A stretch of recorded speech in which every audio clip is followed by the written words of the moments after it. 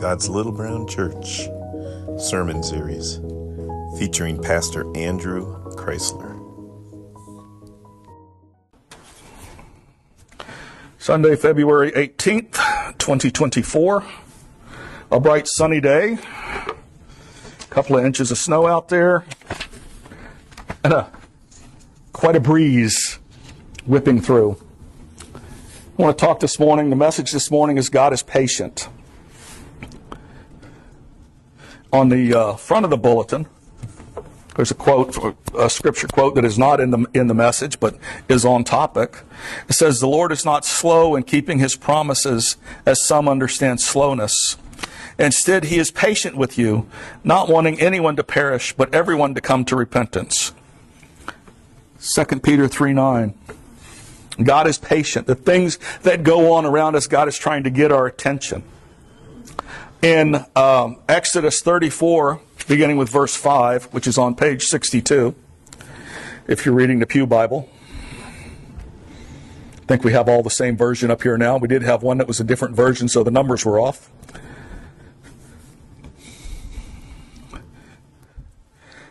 "Now the Lord descended in a cloud and stood with him there," him being Moses, "and proclaimed the name of the Lord.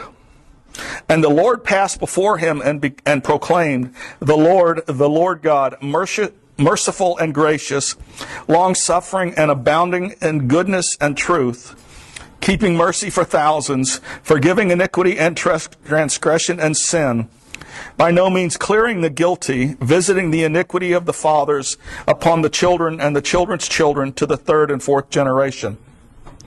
God is proclaiming His glory. He is introducing Himself to Moses. Now, He's already introduced him at the burning bush. And God has been leading Moses and putting, telling him what to say. He gave him Aaron to basically be a spokesperson for him. He's been guiding him along. But here he is. They're on Mount Sinai. This is where God has just given him the 10 Commandments. He's given him the tablets of stone, but he introduces himself. He declares and proclaims who he is. And God, in describing himself, says he's merciful and gracious and long-suffering, which is patient. Not just patient. Patient. Patience over time. God is gracious, long-suffering, abounding in goodness and in truth. God describing himself, describing his attributes.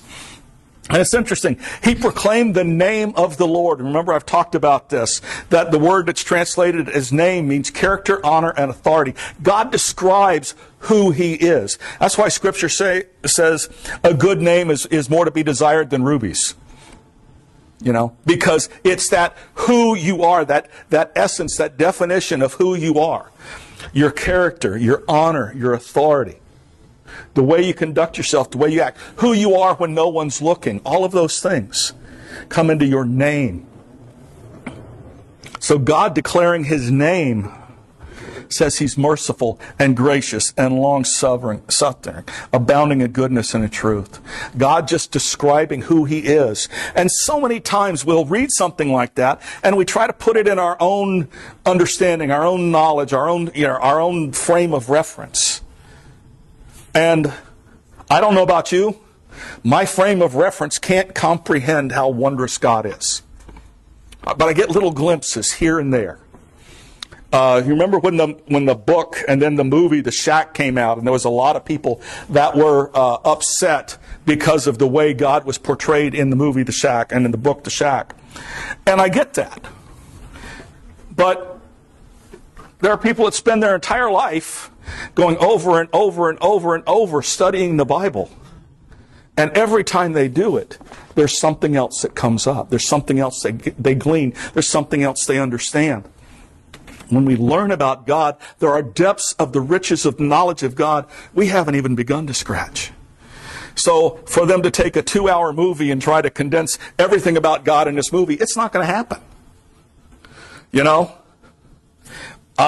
Back when I was in the Navy, I became a Tom Clancy fan. And one of the first books I read that made me a Tom Clancy fan was Hunt for Red October. Now, I was working anti-submarine warfare on the Nimitz when that book came out. Everyone in the shop read it. Everyone in the shop agreed that had we seen the manuscript before it was published, we would have stamped it classified because it was that well researched. They made the movie of a 600-page book, and they had to leave out a whole bunch of stuff. If they can't put a 600-page book into a 2-hour movie, how in the world can people encompass all that God is in a 2-hour movie? So what I gleaned from that movie and what I tried to encourage things with is this does not describe who God is, but it gives a glimpse of the love of God and the care of God. So if we take that, all we get is a glimpse.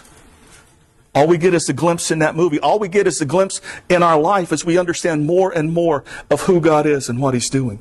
God describes Himself as long-suffering or patient. This is going to be important later on when we get a little bit farther into the message. But that's who God is. God is patient. Take a look at your own life and your own testimony. What has God brought you through and how has He shown His patience toward you? God was there waiting for me when I stopped running after 16 years of not darkening a church door. I know that God is patient. I know that God is loving. I know that God draws us. And I know it's not His will that any should perish. What we just read. So let's go on. Romans 15, beginning with verse 1. It's on page 766. We've gone quite a ways from Exodus to Romans. A lot of things have happened in the world.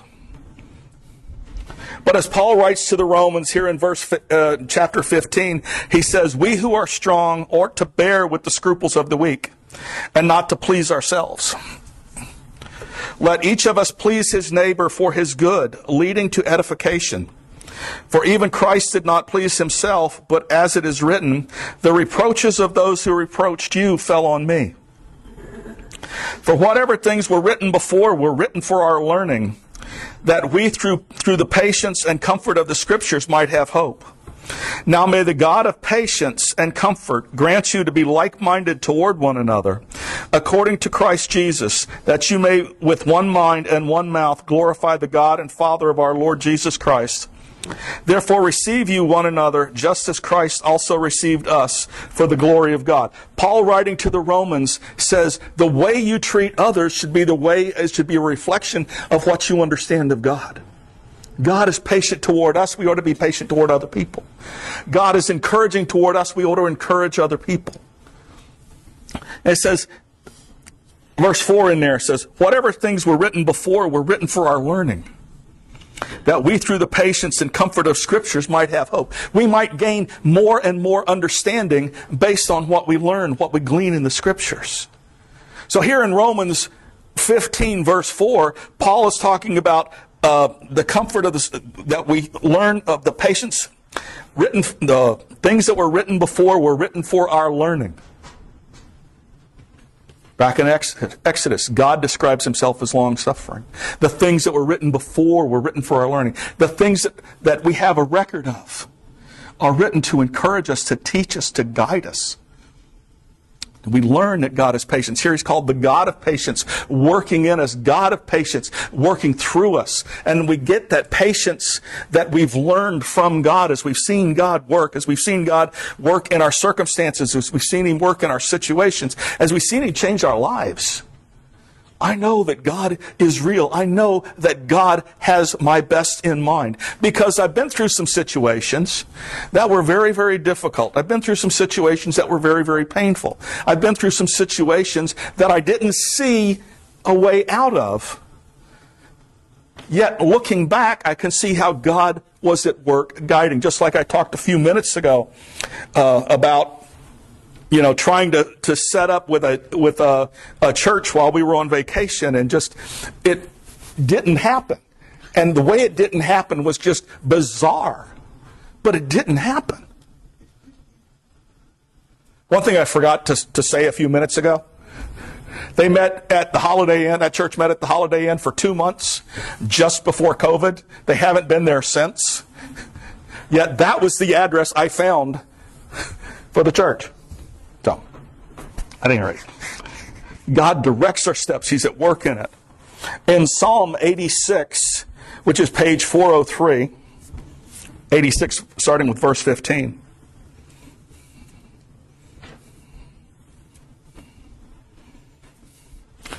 Psalm of David says, "But you, O Lord, are a God full of compassion and gracious, long-suffering and abundant in mercy and truth. O turn to me and have mercy on me. Give your strength to your servant, and save the son of your handmaiden. Show me a sign for good, that those who hate me may see it and be ashamed, because you, Lord, have helped me and comforted me." David, known as the man after God's own heart, not as a perfect man. David was messed up in a lot of different ways. But when David got confronted, he didn't try to deny. He didn't say like Adam did, "That woman you gave me, she brought me the fruit and I did eat of it." When David got confronted, he repented. When David had the obstacle, he said, or when he went up against Goliath, you know the story, he was sent by his father to carry some food to his brothers who were serving in the army. And he gets there, and the armies of Israel are on one side of the valley. The armies of the Philistines are on the other side of the valley. The champion of the Philistines, a giant named Goliath, is coming out and insulting God and insulting the armies of Israel. And David says, "What's up with this guy? How come y'all are allowing this uncircumcised Philistine to revile and rebuke our God?" Nobody wanted to go out. He said, "I'll go because I know God is in control." And he was willing to go. He said, "Your servant has fought the lion and the bear and killed them. And this Philistine will be like one of them, and God will deliver him into my hand." He knew who God was. Didn't mean he was perfect by any stretch of the imagination. But he had a heart to know who God is. And that knowledge of knowing God, that knowledge of seeing God preserve him and bring him through, just strengthened his faith and bolstered him up. Knowing that God loved him. That's why he could go running to God as soon as he got confronted in his sin. Because he knew God loved him. He knew God was patient. I'm not going to flip it back up there, but back in Exodus where we started, Exodus 34:7 says, "Keeping mercy for thousands and forgiving iniquity and transgression and sin. By no means clearing the guilty, visiting the iniquity of the fathers upon the children and the children's children to the third and fourth generation." So you look at that and God says, "I'm willing to forgive sin," but it takes that repentance. It takes turning back to God. God is patient and long-suffering and merciful. He's forgiving. Knowing who God is, knowing that God desires to draw us close, desires us in his presence. Romans 9, beginning with verse 22, which is on page 762.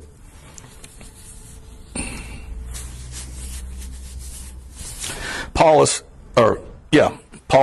writing to the Romans, to the Jews in Rome. Actually, no, writing concerning the Jews in Rome.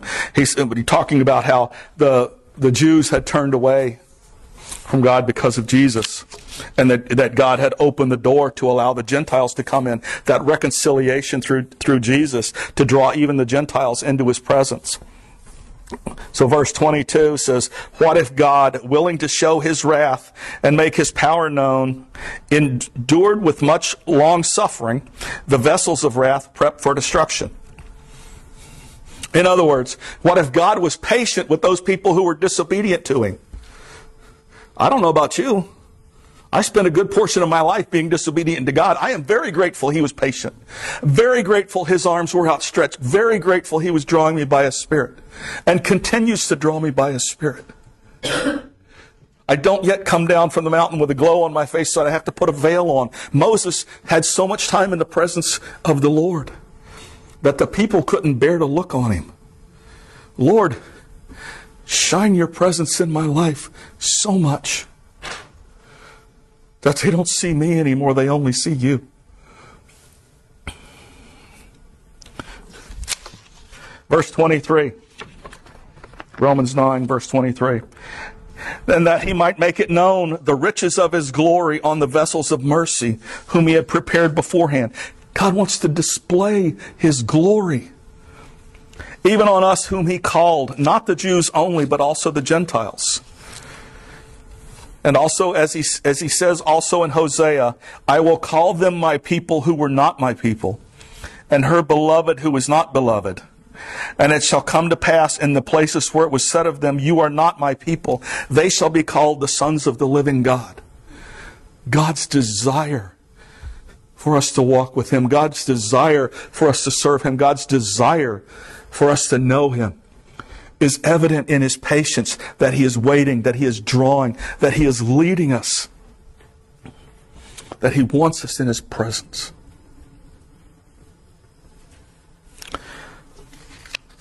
Now we're going to take a slightly different turn here. People ask me sometimes, how in the world did you come up with that message? What set you off? Those of you that know me for a while know my mind's pretty weird. So I'm going to first off go to 2 Timothy 3, verses 16 and 17, page 801. Paul, writing to Timothy, says, all Scripture is given by inspiration of God and is profitable for doctrine, for reproof, for correction, for instruction in righteousness, that the man of God may be complete, thoroughly equipped for every good work. Paul told Timothy, just as he told the Romans, that God's Scripture is there to teach us and to show us who he is. Paul says here, all Scripture is given by inspiration of God. All of it is profitable for doctrine, for reproof, for correction, for instruction in righteousness, that the man of God may be complete, thoroughly equipped for every good work. I've talked before about when we were in the Ukraine, overseas as missionaries, and we were passing out Bibles. And I only saw this in the Ukraine, but I saw it in the Ukraine as we passed out the Bibles. They were tearing the Bibles so that they could share them. And I've said many times, how would it like to be the one who got the genealogies? So, with that mindset, I want to read a passage of Scripture to you. It's in Numbers 7, beginning with verse 10, page 97 in the Pew Bible.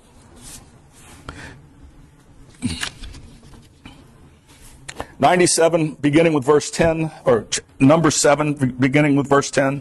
says, now the leaders offered the dedication offering for the altar when it was anointed. So the leaders offered their offering before the altar. For the Lord said unto Moses, they shall offer their offering 1 liter each day for the dedication of the altar. And the one who offered his offering on the first day was Nahshon, the son of Amminadab of the tribe of Judah. And his offering was 1 silver platter, the weight of which was 130 shekels, and 1 silver bowl of 70 shekels, according to the shekel of the sanctuary. Both of them full of flour, mixed with oil as a grain offering, and 1 gold pan of 10 shekels full of incense, and 1 young bull, 1 ram, and 1 male lamb in his first year as a burnt offering, 1 kid of the goats as a sin offering, and for the sacrifice of peace offerings, 2 oxen, 5 rams, 5 male goats, 5 male lambs in their first year. This was the offering of Nahshon, the son of Amminadab. And you just read that passage, it's like, okay, that's interesting. I don't quite get it. So that was Numbers 10 through 17. Numbers 18 says, the second day, Nathaniel, the son of Zuar, the leader of Issachar, presented his offering. And guess what? His offering was a silver platter and gives exactly word for word. And then in Numbers 24, and the third day, Eliab, the son of Helon, of the children of Zebulun, presented an offering. And guess what? It's exactly the same offering.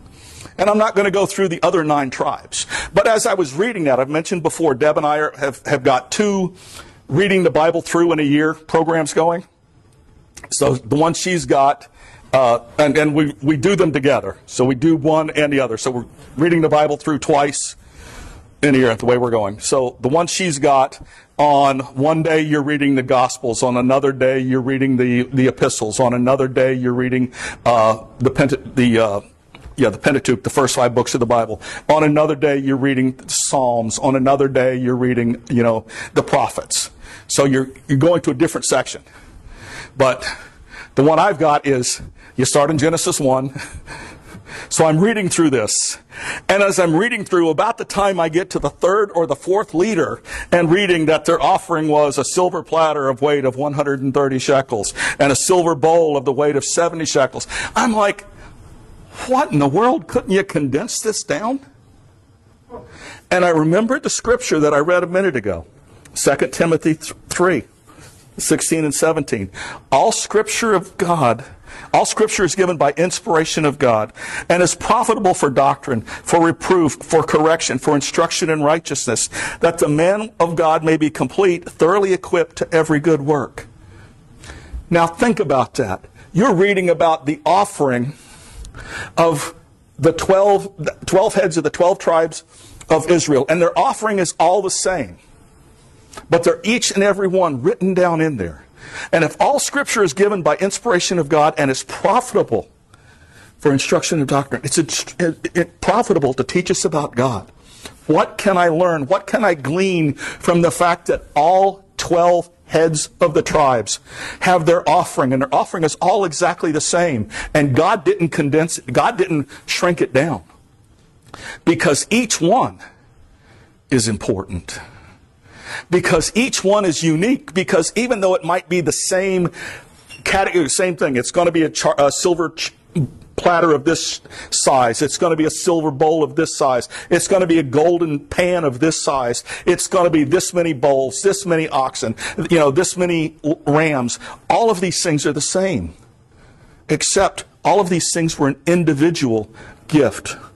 So even if what we bring to the Lord is no different on the outside than what somebody else brings, it is still precious to the Lord. It is still worthy of noting. God is still paying attention to what's going on. The patience of God is that it doesn't matter if everybody else says, oh, they're all the same. God says, you're unique, you're special, you're precious to me. The patience of God is that He loves us so much that it doesn't matter what anybody else thinks. It doesn't matter how anyone else evaluates it. We are precious in His sight. He loves us and He draws us. God is patient with you and with me. God has drawn us through so many things. But He's always drawing us closer. Come unto me, all you who labor and are heavy laden, and I will give you rest. Come to me. Each and every one of us, we are precious in the sight of a God who loves us, who cares for us, who desires to draw us near to Him. Me, I get impatient. Deb and I had been talked about this. Deb and I had been reading, and we were in Leviticus. And in Leviticus, where they're laying out all of the offerings. And Deb says, how come there's so much repetition here? And it didn't key on it at that. I said, but wait till we get to Numbers. You think it's repetitious in Leviticus? Wait till you get to Numbers. Knowing what was coming, not knowing the lesson God had for me when we got there. I've read the Bible through many times. It's never clicked like it did this time. Because as we seek the face of God, as we seek to know Him, as we seek to come into His presence, He desires an intimacy that we haven't met yet, that we haven't seen yet. He loves us more than we can imagine. This is a God who is patient, who is long-suffering, who draws us, who loves us, wants to spend eternity with us. Praise God. I am very grateful that God uses my own shortcomings, uses my own impatience to introduce me just a little bit to His patience, uses my own sometimes short temper to show me just how loving and merciful He is and what He desires in my life and what He desires in all of our lives. God is patient. not willing that any should perish, but that all should come to repentance. He's called us to be lights in this generation. Help us, Lord, to go share some of your love, some of your patience, some of your grace and mercy, some of your comfort with the people you put in our path. Thank you, Lord. Father, we thank you for your word. We know, Father, your word will never return void. Never return void. It always does that you send it forth to do. Lord, sometimes we don't understand the timing. Sometimes we don't understand the situations. Sometimes we don't even understand where we're at. But Lord, you are at work guiding and directing our steps. You are at work drawing us close to you. And we give praise for it, Father. We give you thanks in Jesus' name. Amen. Thanks for listening. For more information, visit glbcvt.org.